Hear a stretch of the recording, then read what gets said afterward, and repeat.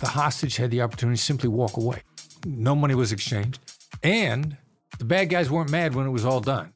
That's Chris Voss, former lead international kidnapping negotiator for the FBI and the founder and CEO of the Black Swan Group. When Chris was on New York's terrorism task force in the 90s, there was one thing standing between him and the world of high-profile negotiations. Well, I was trying to get on the team, the hostage negotiation team in New York, and I was told that I was eminently unqualified. And then a woman, Amy Bondrow, that was in charge of the team, said, go and volunteer on a suicide hotline. And when I got there, that's emotional intelligence on steroids. And I was so blown away at its application that I started then putting it into my daily life. And as soon as I started seeing a difference there, I was hooked. I was really hooked. It was magic.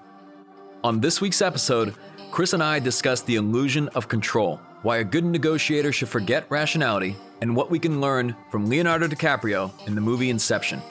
Oh, they're fine. Everything's good. But the point was, you asked a question which plants a seed in their mind. And then they're going to think twice about it. And you need to ask those questions a couple of times. Enough so that this person starts to think to themselves, maybe I better double check. That's coming up on the Game Changing Attorney Podcast. I'm Michael Mogul, founder and CEO of Crisp Video, the nation's #1 law firm growth company. I've built my business through practice, not theory.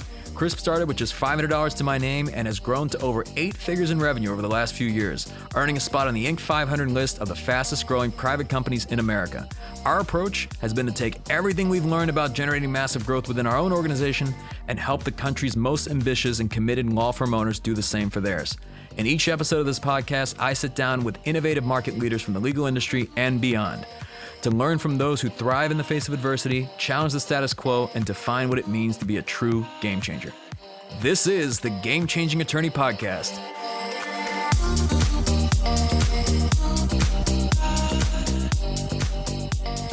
Chris's ability to rise to the very top of the negotiation field stemmed from the unique ambition and attitude that he's cultivated all of his life. I think of myself as a really regular guy, and I like anything that will give me the edge on people who think they're smarter than me. I didn't expect to be telling you this, but the Bureau's famous for hiring attorneys. So when I went through Quantico, my overriding goal was to score higher on the legal tests than the attorneys, which I did. So I wanted to beat them, right? Because I figured they were all smarter than me. So I like stuff that can give a regular person an advantage. I think I'm open to learning. I grew up in a very can-do, figured-out environment. Like my father gave me a task and expect me to just figure it out. Literally, my older sister and I tore down the garage in our backyard when I was about 11 years old because my dad wanted a new garage, and he gave us each crowbars and said, go figure out how to tear down a garage. So stuff that is uncomplicated but is ridiculously effective. I found that to be the case on a suicide hotline I was on. It wasn't terribly complicated. It was ridiculously effective. So I've always liked stuff like that. So on that note, I know you've said previously that everything that most people have been taught about negotiation is wrong. Yeah. So what are some of the biggest misconceptions people have when it comes to negotiation? Well, first, that you got to make your argument, that it's a logical, rational approach, that if you just make a great argument, that you're a great negotiator. There is nothing rational. Rationality, by definition, is beauty. It's in the eye of the beholder. So you got to let that go. Like getting to yes was a rational approach to negotiation. Everybody's heard of getting to yes. Anybody that took a negotiation course probably had it on their reading list. It's eminently rational. It's intellectually flawless. Human beings are not intellectually flawless. And actually, I ran across Roger Fisher, and I taught negotiation at Harvard Law School. I was on a teaching staff there. And I got to meet Roger Fisher, who wrote Getting to Yes, along with a couple of other guys. But Roger Fisher's emotional intelligence through the roof. You would never know how good he was with people based on that book because he was in an academic environment. They had to put out a book that was academically rigorous, but his application of it was all emotional intelligence. So it's a rambling answer that negotiation has got nothing to do with logic. I don't think there's many people that would argue that being good at negotiation is valuable. But how valuable are we talking? Like just in terms of not just the applications in one's business, but in one's life, like just how valuable can it be? It's astonishing.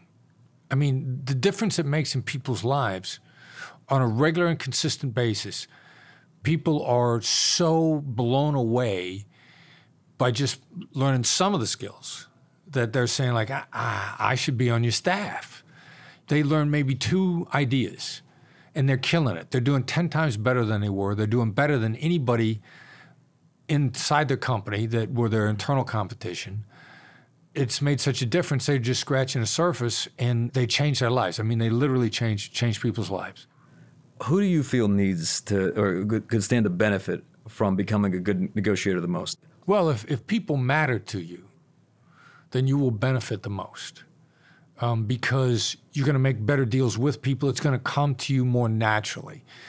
This style of negotiation, this emotional intelligence-based approach is the ultimate in collaboration. So if you want to collaborate, then you're going to do well with this.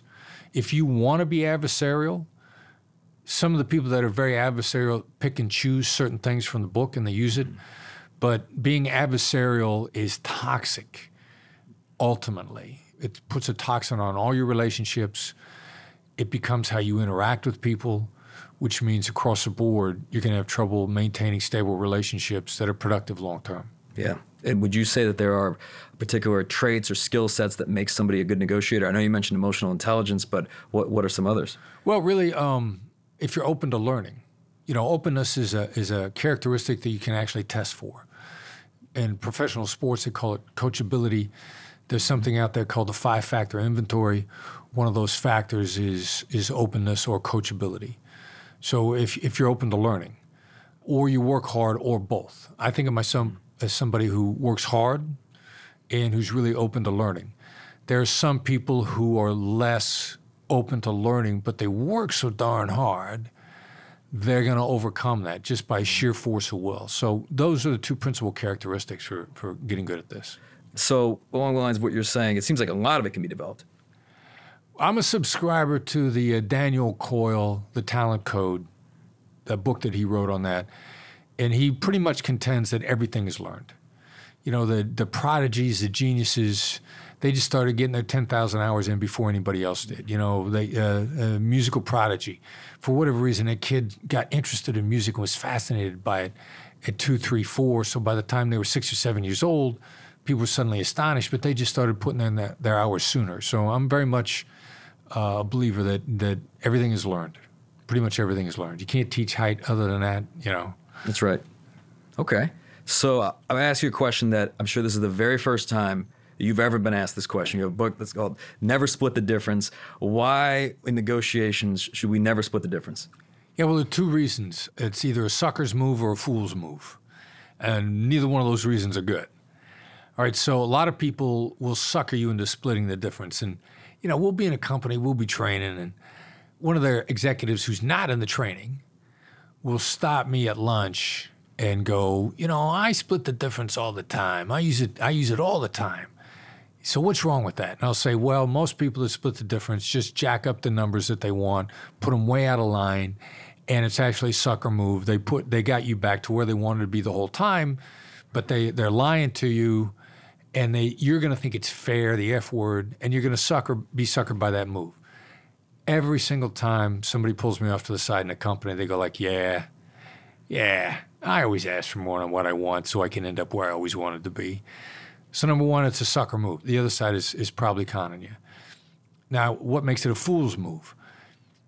Splitting the difference means I take a little of your idea, I take a little of my idea, we try to blend them together. That's apples and oranges. It's the analogy we put in the book is a black shoe, brown shoe. You don't know whether or not to wear a black shoes with this suit or brown shoes. So let's split the difference. I'll wear one of each. I mean, it's so bad. Splitting the difference or compromising. If there's a company I know, dispute between the 2 co-CEOs, the board settles it out by splitting the difference and basically banishing them both and bringing in a brand new CEO. Now, I know from what was going on behind the scenes, one of those CEOs was completely in the right. The other guy had more to do with starting the company, and everybody felt loyal to him, The other guy wanted a secret expense account with no monitoring. They had every indication that the money was going to entertainment that was unsavory. But the board wanted a compromise. They didn't want to be they wanted to be fair to both sides. And they threw both guys out. And now the company is struggling to regain its direction. So compromise, splitting the difference, chances are you're going to water down both sides and it's just going to be a bad idea. Chris honed his negotiation skills under unique circumstances. His years as the FBI's lead international kidnapping negotiator put him in high-pressure, challenging negotiations on a regular basis. In those situations, the stakes were much higher than in most of the negotiations we experience on a daily basis. I wondered if there was a particular case from those years that stuck out to him as especially formative in refining his tactics. Well, one of the biggest ones, and we talk about it in the book, the Burnham-Sabero case in the Philippines. Now, we just come off of a kidnapping that went beautifully in that the hostage walked away. I mean, what we did was the great thing in negotiation is to create opportunities for good things to happen. You're not stalling for time, you're adding time. Create the opportunity for good things. In this particular instance, the bad guys, we wore them out with the application of empathy, enough so that the hostage had the opportunity to simply walk away. No money was exchanged. And the bad guys weren't mad when it was all done. The lead negotiator for the kidnappers actually called the guy that I was coaching on the phone to congratulate him and basically pay his respects. Not in an angry way. So we got another case with a different faction of the same group. They switched everything out. They kill an American within the first week and a half.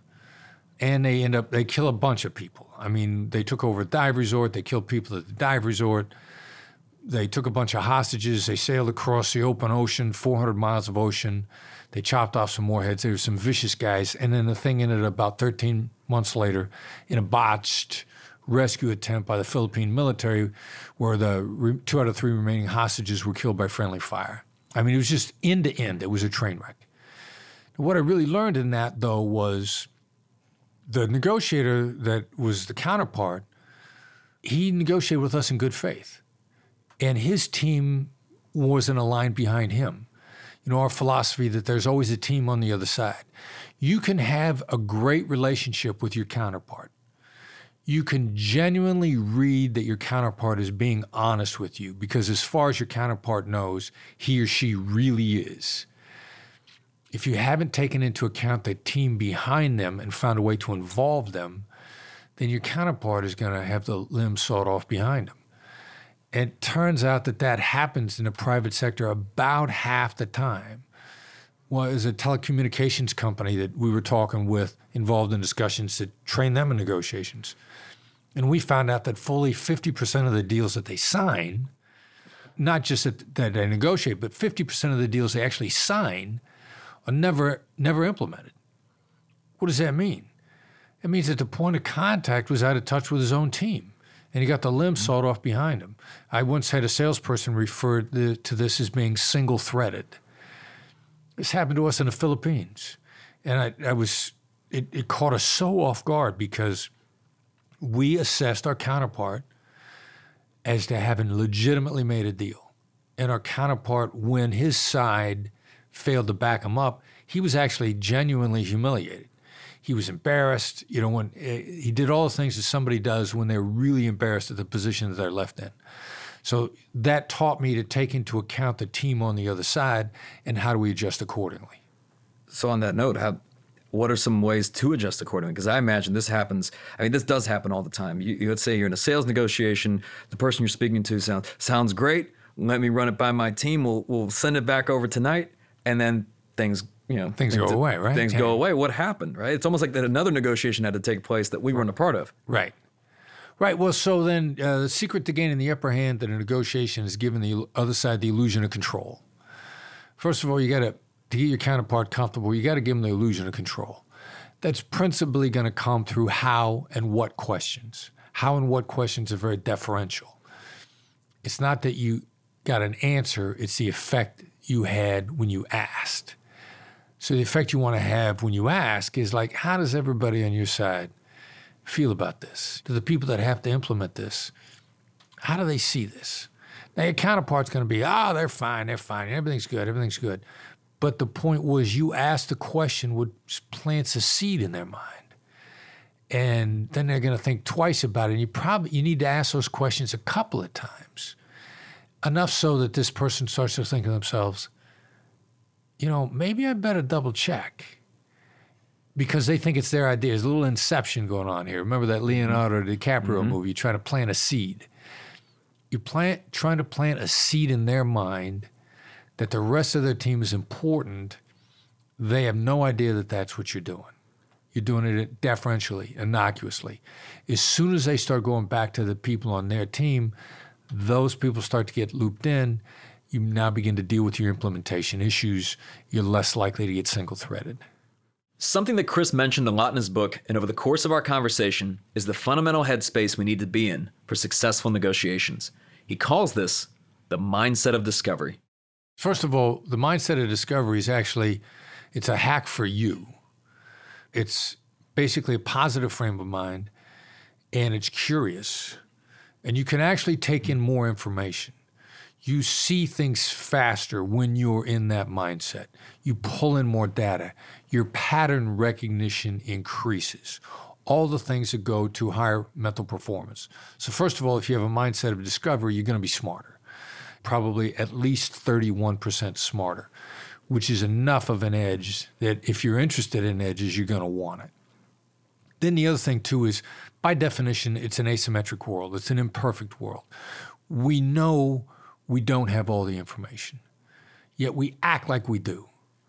There's never a negotiation where you're not holding stuff, holding stuff to the vest. There's never a time when you don't have cards that you're holding back.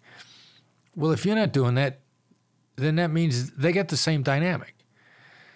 So we intellectually know there's stuff that we don't know. Now, the crazy thing to really bend your mind around is what happens in the overlap. Because not only, since I don't know what they don't know, the Donald Rumsfeld line, the unknown unknowns, but what's really sweet is when you hit the overlap, and between the two of you, you discover stuff that if you're holding it back, it's important, which means you're going to get an exponential effect if you can uncover it. Now, I imagine there's people that, are there people that can't be negotiated or reasoned with?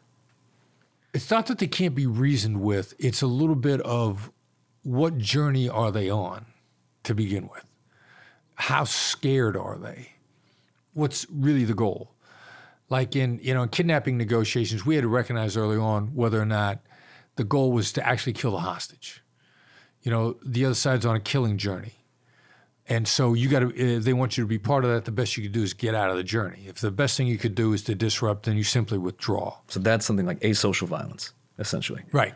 So somebody walks into a movie theater, starts shooting up everyone, that's not a person interested in having a negotiation. Right. Or they're orchestrating a different outcome. Right. So in a business world, you don't really get that, but what you get is you get people that are so scared of the environment. And this is happening in the healthcare space a lot these days. They're so scared of making any deal, they'll come to the table and all they do is call names. All they are is insulting. There's overwhelmingly fear-driven. Now, you can get people out of that, but you got to recognize that that's what's driving them, and then you got to find a way to really gently help them see that what they're doing is actually counterproductive to where they say they're trying to go.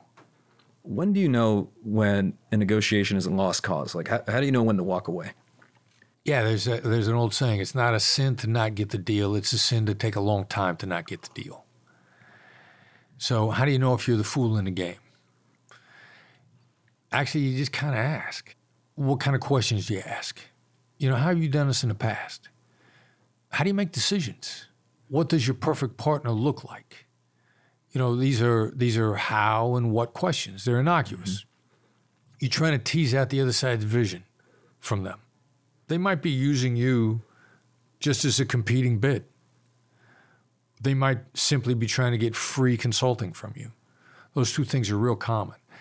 In point of fact, it probably happens at least 20% of the time that the other side is never going to do business with you.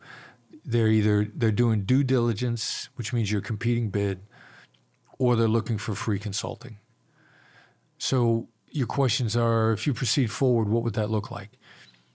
With deference, they're going to actually start to answer the question for you. You'll find in a way that doesn't include you. Well, if we were going to move forward and we were going to find a firm, blah, blah, blah, they start laying it out. Now, they'll probably catch themselves about halfway through the explanation and suddenly realize they're describing an outcome that doesn't include you. And then they'll suddenly course correct, which is a great indicator that they caught themselves lying to you and they found, I've had that happen to me a bunch of times. So the idea, though, is how do you tease out early on in a very polite way whether or not their vision of moving forward includes you? And what about on the other side of that? Like, what are people that, let's say, they would like to make a deal or they would like to at least work with you, but their vision and their world of working with you does not align with yours, meaning that they want to work with you at either half the price or half, essentially it's something that would not make sense, but yet the conversation is still ongoing. Right. Well, for us, we're also looking for that also early. We're going to pull out early, pull out politely, which leaves the door open. We live by something we call the Oprah rule. The last impression is the lasting impression. I'm going to disengage from that conversation very early. I'm going to disengage politely. Now, you might not let me out of the conversation politely. If you let me out of the conversation politely, then that's a great indicator that we're probably going to see each other again in the future. That you're going to think about it, you're going to come around, you're going to be impressed that I was polite about it, and that will resonate with you, and you're going to want to come back. Now, if you won't let me out of it politely, that's actually a predatory move, which indicated that you were always planning on taking advantage of me. Someone that we coached in a negotiation recently, she refused to be the fool in the game. She assessed them as wanting to get free consulting from her. And she simply failed to comply and said, no, I don't think I can help you. I'd love to dedicate myself to you anytime in the future. If I can, do everything I can to make you successful, but I just don't think we're ready to work together right now. So she exited politely. They sent her a follow-up email saying, we would have gone with you, but you didn't share any information with us. And consequently, we chose somebody that did share information with us. Now, that's a punishing email. Right. And she was really concerned. She had second thoughts like, did I do the wrong thing? Did I miss an opportunity here? Because they said that's why they didn't hire me. And I said, was that a nice email as a follow-up? I go, no. I said, that's a punishing email. That's a predator's move. The predator always intended to victimize you, and when a predator can't victimize you, they get mad at you because you didn't play your role, which is another indication that they were trying to take advantage of you all along and you made the right decision. So if I try to extricate from you politely and you won't allow me to extricate politely, that just tells me I'm on the right track and I need to get out of this conversation. Yeah, and sometimes we've seen walking away as even a negotiation tactic. Now, if you have to do that in order for somebody to ultimately say, wait, we want to work with you, is there a relationship there? If that has to take place, if it has to get to the point where one party walks away in order for a deal to get done. No, I mean, I don't do that as a tactic. To me, that's a risk. We believe in being honest. Right. So to pretend I'm walking away when I'm not would be to be disingenuous. And if I come back, then I'm telling you that I'm disingenuous, that it was a tactic and I'm not sincere. If I walk away, I've got at least 2 or 3 things that back up my assessment that you're the wrong deal for me. And when I walk away, that's it. I'm ghosting you at that point in time. You can follow up with me all you want. I'm not gonna respond. Yeah, and a lot of this just stems from the fact of what type of relationships do you want to have? Do you want them to be built on trust or somebody perhaps being malicious or manipulating something, which in the long term never really plays out in a good way. If you don't pay for it on the front end, you'll pay for it on the back end. No, it's blood money. Right. Yeah, even if it's a lot of money. Oh, yeah. It's blood money, which ages you. And how do you replace that? While there are certain proven tactics that can be learned and employed to be a good negotiator, if you want to be great, there's something bigger, but more subtle at play. A nuanced skill set that challenges us to look inwards at our own emotional intelligence, our understanding of empathy, and at the neuroscientific modeling of the human brain itself. We're trying to put a little bit more of a spin on empathy, take it away from how it's become used. I mean, in society today, empathy is sympathy, empathy is agreement, empathy is compassion. And which then, if that's required, then it really limits who you can apply it with. Empathy was never meant that way. It was meant as understanding. It's originally an interpretation of a German word that was about understanding art. Didn't even actually have anything to do with people. So tactical is, on top of everything that we've learned about empathy, which is just genuinely understanding, not agreeing, we know how the brain works. I mean, we got neuroscience. Like in the last 5 to 7 years, we put people in fMRIs. We watch the electricity move around in their brain. We watch how they respond to very specific emotional stimulations or what makes those emotional stimulations dissipate. So if we have actual neuroscience rules, why don't we tactically apply them? And that's the idea of tactical empathy, understanding combined with neuroscience for effective communication. So another thing you've said on the note of empathy is that empathy is necessary for influence. Wow, yeah. Why? Well, it's a hack. I mean, it is the world's great hack for influence, for low maintenance influence, for durable influence, for lasting influence. Like the crazy thing about it, one of Daniel Goleman's book called Focus, there's a chapter in it called the Empathy Triad. He talks about 3 types of empathy. One of them he refers to as cognitive empathy, which is very, very close to tactical empathy. And he says the people that are best at cognitive empathy are sociopaths. And why would sociopaths accidentally adopt this approach? Because it works. And it's durable, and it's low maintenance. And sociopaths are not known for their work ethic. They want to influence as many people as possible with as little effort as possible. And they don't want to have to come back to you every half hour to keep you on track. Tactical empathy, it's low maintenance and it works. So because you mentioned sociopaths, when people think about even learning a lot of these strategies in negotiation, I'm sure some people initially might think, well, that sounds manipulative. Right. Right. How do you bridge the gap? Because obviously the applications are very different, right? It's the same thing. You look at marketing and say, okay, well, people with cult followings are great marketers, right? Right. Just as long as you don't start a cult. Right. Yeah, that's actually a really good point. You know, it's a tool. You know, one person's influence is another person's manipulation. I get asked the question a fair amount of time, and, you know, isn't what you're doing, isn't that manipulative?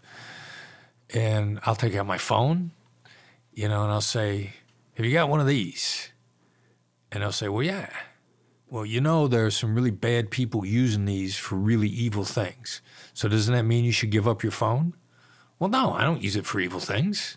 Well, that's exactly the point. You know, tactical empathy is extraordinarily influential. What are you using it for? If you're using it for bad things, ultimately it's going to catch up to you. And your relationships are going to go away, and then word is going to get out that you can't be trusted. Use your powers for good and not evil. And you're going to find yourself surrounded with phenomenal people. So we talked about tactical empathy. There's another phrase that you use, and I had to look this up when I first heard it, neural resonance. Yeah. And I was like, Chris, hold on a second. I had to type it in and figure out what this means. But as I started to see, it's incredibly fascinating. Talk to us about it. Well, you know, again, this gets back to sort of how the brain works. You know, the electrical wiring in our brain. And the amygdala in the middle of our brain, almond-sized organ, which pretty much every thought that we have either starts there or goes through there. The amygdala is a nerve center, and, you know, pun intended, I suppose, command post. 75% of the amygdala is dedicated to negative thoughts. So what do? Well, you understand that that's the way people are wired. People are wired to survive, not to succeed. You know, we're wired to be 75% negative because we'll survive, but we won't thrive. We won't succeed. And so you take that into account. You begin to understand how do you lift it up to the next level. The neuroimaging, the neuroscience has shown us that the best and most effective way to deal with that negative part of our brain really is as simple as calling it out, not denying it. You don't get rid of the elephant in the room by denying that the elephant is there or trying to say, don't look at the elephant. You say, hey, you know, there's an elephant in the room. And that begins to diminish it, if not make it go away entirely. And that's what we're talking about when we're trying to get people to resonate with one another. understanding how we're wired and how the electricity actually runs through our brain. I remember you shared this with me a few years ago, and when we were doing one of our first conferences, I always come up there, I've got a nice suit. I imagine there's several people in the room that don't know our story, don't know kind of where we've come from, that see a young guy up there with a nice suit, probably thinking, trust fund kid, must be nice. And one of the first things I said this literally in the first 5 minutes was, I bet you guys are thinking this is a pretty nice suit. And it was amazing the impact that made in disarming everybody. So in your view, just call it out. If you know that someone's thinking it, if you know it's on their mind, call it out. Yeah, exactly right. And like you said, it's astonishing how effective it is, isn't it? So what about then the differences between Nice application, by the way. Nicely done. Thank you. Well, I had some help. The day before, I had a guest in our office that literally introduced me to that. So I changed it on the fly. I was like, okay, this could work. Who was that guy? Yeah. So and this actually goes into the next question in the sense of active listening versus selective hearing. And it seems like nowadays, I can't think of a time. It almost seems like it's even getting, either it's always existed or we're just seeing it now in a heightened way where people their cognitive bias and the information they consume is very, very much focused on supporting what they believe as opposed to really looking at it from multiple perspectives. I think it's more you're seeing it in a more heightened way. The one real downside to focusing on being good at listening to people is I'm surprisingly intolerant of not being listened to. If you're not listening to me, I'm going to notice it really early. We coach people that your most valuable commodity is your time. So if you're not listening to me, you're wasting my time. And I'm going to give you a couple of chances to try to get out of it. But if you're going to waste my time, then again, I'm probably going to ghost you. You're going to be really surprised. Hey, I thought this relationship-oriented guy is not getting back to me. Well, because you were wasting my time. So there's this F word that you used, and it's an extremely powerful word, apparently. The F-bomb. The F-bomb. Talk to us about it. Fairness. The F word. And it's one of those things, too, a heightened awareness of. Until we started looking for it, and now it's hard to find any negotiation ever that somebody doesn't drop the word fair in at some point in time. And it punches emotional buttons in such an invisible way that the cutthroats use it constantly. Hey, I've given you a fair offer. If I say that to you, it's going to knock you off your game. And you're not going to know what I just accused you of being unfair, and your inherent desire to be fair is going to cause you to come off of a position that you shouldn't come off of otherwise. So the cutthroats use it. Also, but legitimate people use it when they feel backed into a corner. The first time I really noticed it, a friend of mine, she's one of the best people I know in the entire world, the most genuine, decent people I know. She's talking about a real estate negotiation where the market had dropped on them. They're selling their house. And they said to the buyer, hey, we just want what's fair. And the buyer raised their offer. Now, is it the buyer's fault that the market dropped? Those are the market conditions. It's not their fault. Why should they have to pay more just because they didn't do it? They didn't do anything. But they were so caught off guard by it that they raised their offer. And this was implemented by somebody I know to be a genuine human being. And I remember being fascinated by that for the longest time. So, collectively within my company, my son, myself, Derek Gaunt, genius negotiator. My son is a better negotiator than I am. We started looking for it. We see it everywhere. So if it's always going to be there, to be forewarned is to be forearmed. What kind of emotional triggering responses will there be? How do you get out in front of it so that it doesn't damage the relationship? I imagine that, I'm going to ask you in terms of delivering news. Now, no one has a problem delivering good news. It seems like there's not a whole lot of training out there to deliver good news to people. But delivering bad news is something that we all have to do at some point in our life, probably multiple times. Right. And what is the best way to approach that? Two real critical things. The right way to do it is you say, I got bad news. You wait about a second and you deliver the news. Never let somebody get blindsided by bad news. They need about a second to prep themselves, no matter how bad the news is. I got bad news.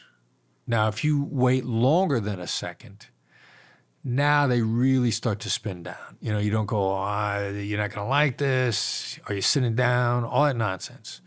People are remarkably resilient if you give them a second to brace themselves. So that's the way you deliver bad news. Now, the other part that a lot of people do wrong is before they deliver bad news, they want to say, how are you? That is not the way to do it for a lot of reasons. Number one, if you ask someone that, and I understand it can be very well-intentioned, but if you're going to deliver bad news and you got to ask them how they are, that either means you're ignorant or you're oblivious to the current situation. If I say to you, how are you, your first thought is, especially if we're in an environment where you should be delivering me bad news, your thought is going to be, you don't know? Like, how could we be this far into this and you have no idea how I am? I mean, it's a very well-intentioned thing that communicates that you might be oblivious. So if you know somebody's bad, if you know they're not doing well, then start off by saying, like, look, I know things are rough for you right now. That's a recognition that you see them, that you're not oblivious, and that you care enough to actually notice and you're not afraid to articulate it. Empathy. Exactly. As opposed to being oblivious. The funny thing is, I know so many stories where employees were about to get fired. They knew they were about to get fired. And the person firing them started out by saying, how are you? I mean, come on. It's well-intentioned, but it's off base. So the better approach is coming in and saying, got some bad news? Got bad news. Today's your last day at our organization. That would be perfect. They're not going to be shocked. They're going to appreciate the warning. They're going to appreciate the fact that you then didn't hold them and let them twist in the wind for a long period of time. Give people the chance to be emotionally resilient, and they will be.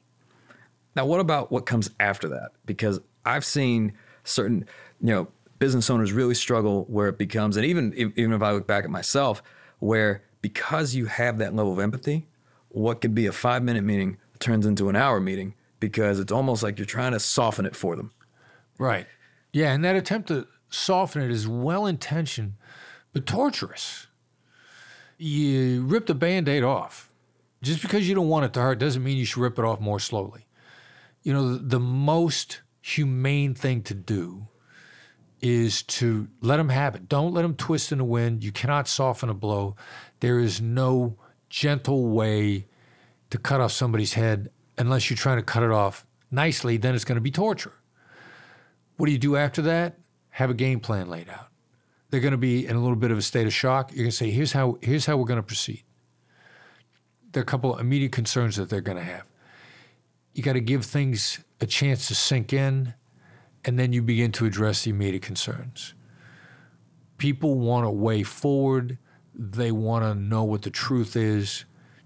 They appreciate straight shooters. What's a straight shooter? A straight shooter is somebody who tells the truth in an emotionally intelligent way.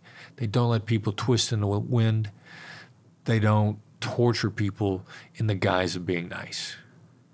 So you mentioned earlier that I believe this happened actually the same year. When you retired from the FBI, you started a negotiation coaching and training company by the name of Black Swan. Right. And I can say with confidence, we've had several team members go to these events that have participated in the trainings. It has been transformational for us. And I'm not saying that just because you're sitting here. I mean, we've literally seen the results. But why the name Black Swan? Yeah, well, originally inspired, Nicholas Nassim Taleb wrote a book, 2007, called The Black Swan, The Impact of the Highly Improbable. So the same time I'm coming out of the FBI. I stumbled across a book. I take a deeper dive into it, and I see that he originally got the idea from the 16th century Europe. All they ever saw were white swans. They thought if there would ever be a black swan, it would be an impossible thing. And then subsequently they discovered black swans in Australia.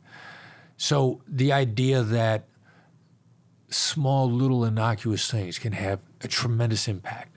How do you uncover the little things that have the great impact, the impact of the highly improbable? How do you become the type of person that makes little changes and it has a huge impact on everything that you do?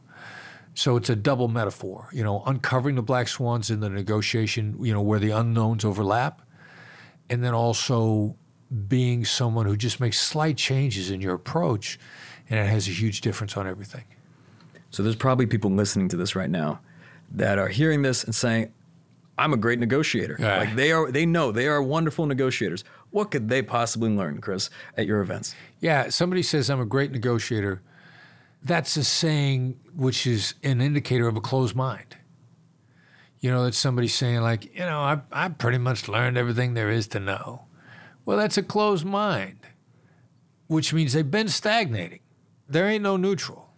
You're either growing or you're stagnating. There isn't any other way around that.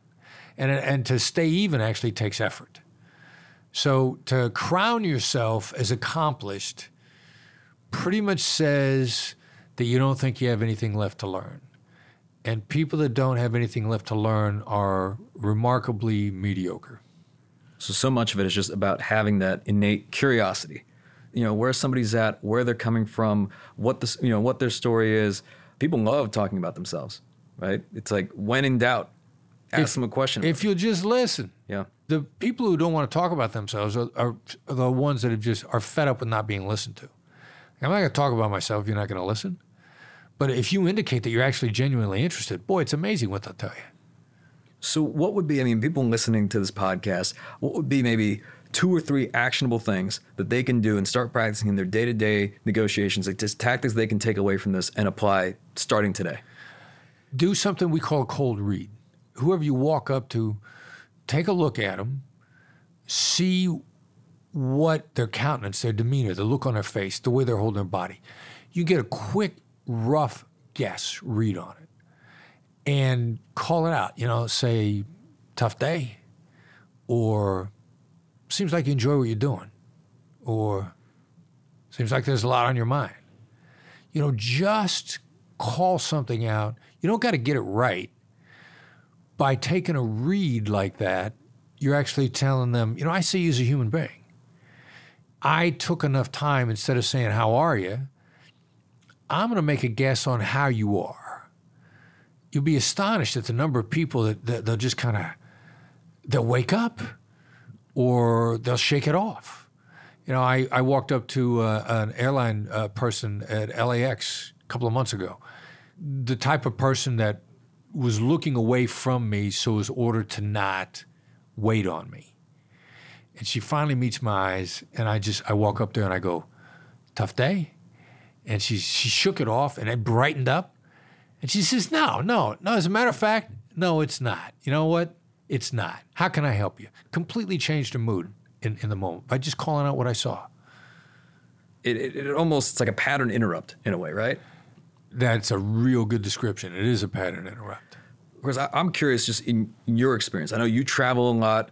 You have a number of things going on. I've got the master class, you've got the live events, the book, which has been sitting at the top of Amazon, really probably the start of Amazon, it seems, because that thing won't drop. So I can congratulate you. It's amazing. But what are some of the things that you do daily to stay on your game? Like any like either daily practices or habits that you do to stay sharp? Yeah, well, I'll talk to the Lyft driver. Or I'll throw out a label on anybody, because I got to stay sharp. It's a perishable skill. And on negotiation, any other perishable skill, in any given moment, I got 3 choices for tomorrow. I'm either going to be even, I'm going to be worse, I'm going to be better. I want to at least be even. I find that my skills deteriorate if I'm not intentionally using them. One of the advantages while traveling a lot is we're always negotiating upgrades on hotel. And so this is an opportunity for me to take an approach that at least is going to make the person behind the counter feel better. I will have at least brightened their day. Now, that also leans them in the direction of trying to do something extra for me. Never be mean to somebody who could hurt you by doing nothing, which is pretty much everybody you talk to, which means the flip side of that is nearly everybody you talk to could help you if they felt like it. So I try to get them to feel like it and get something, at least they feel better, and I generally always get something out of it. Well, Chris, as you know, this is a Game Changer podcast. What does being a game changer mean to you? Having a positive impact on people. We're going to do better the more we have a positive impact on other people. I'm sure it's going to sound corny, but we love doing business with people who are doing the right thing. moving the world forward in a positive way. I'm ridiculously optimistic because there's so many business people out there that are actually making the world a better place. And they're actually making a lot of money at the same time. There's no problem with that. They need to make money in order to have more of an impact on more people and also to demonstrate that what they're doing is profitable. You're setting a great example. So to me, it's being a game changer is being involved with people who are game changers. And what are some ways that people can get into the Chris Voss ecosystem? So obviously I would say that if you haven't bought the book and read the book, like Never Split the Difference, Negotiating as if your life depended on it, that most definitely pick that up. I mean, everyone that I've spoken to that's read the book they put it in like their top 2 or top 3 books of all time. Yeah, it's cool. For whatever reason, I don't know how you did it, but this is like everyone's top 3 book once they've read the book. It's a good book. But then it's like taking that next step beyond. But like, how does someone, they say, okay, I've read the book, I want to learn more. What do they do? Well, the simplest way is to subscribe to the newsletter. Now, we put it out a newsletter once a week, and it is a gateway to everything. The reason I really love the newsletter, in addition to the fact that it's free, it's good price, but it's actionable. Some people's newsletters, they try to be thorough. They give you 7 articles to read, and you're not going to read any of them. We send out one short, sweet, actionable article in each newsletter, period. Comes out on Tuesday mornings. You can implement the ideas that morning.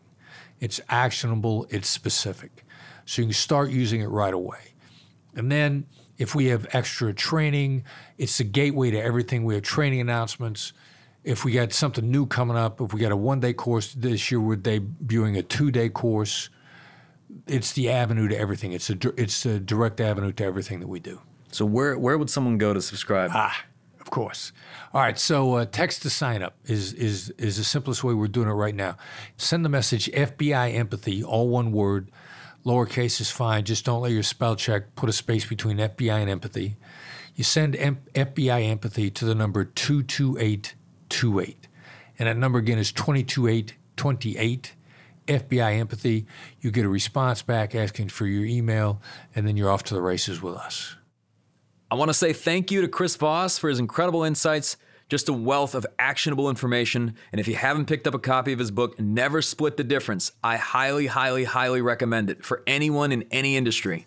What particularly resonated with me was Chris when he mentioned that there's no gentle way to cut off somebody's head, unless you cut it off nicely, and then it's going to be torture. So when we're delivering bad news, just rip the Band-Aid off. Just make it happen, and people will appreciate you for it.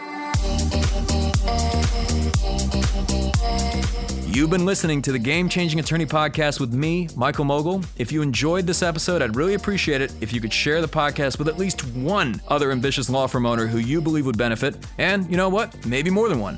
For more information on our interview with Chris Voss, see the show notes for this episode in your podcast app or visit GameChangingAttorney.com. And join us next time when we'll be talking to Anthony Johnson, America's techiest lawyer, about running a law firm like a software company and what it means to be a disruptor in the legal industry. A lot of lawyers have a lot of data. All of them don't know dick what to do with it. They don't know how to, I got 50,000 records of clients from the past or whatever. Okay, cool. Run me a report on 27-year-olds that were smokers that you settled or referred out in New Jersey and Pennsylvania. That's not even that hard. The data is out on the internet, whether it's Facebook or Google or whatever. And once you have this machine that could digest data, your understanding is exponential because all the data lives on the internet. It's not that hard to get. That's next time on the Game Changing Attorney Podcast.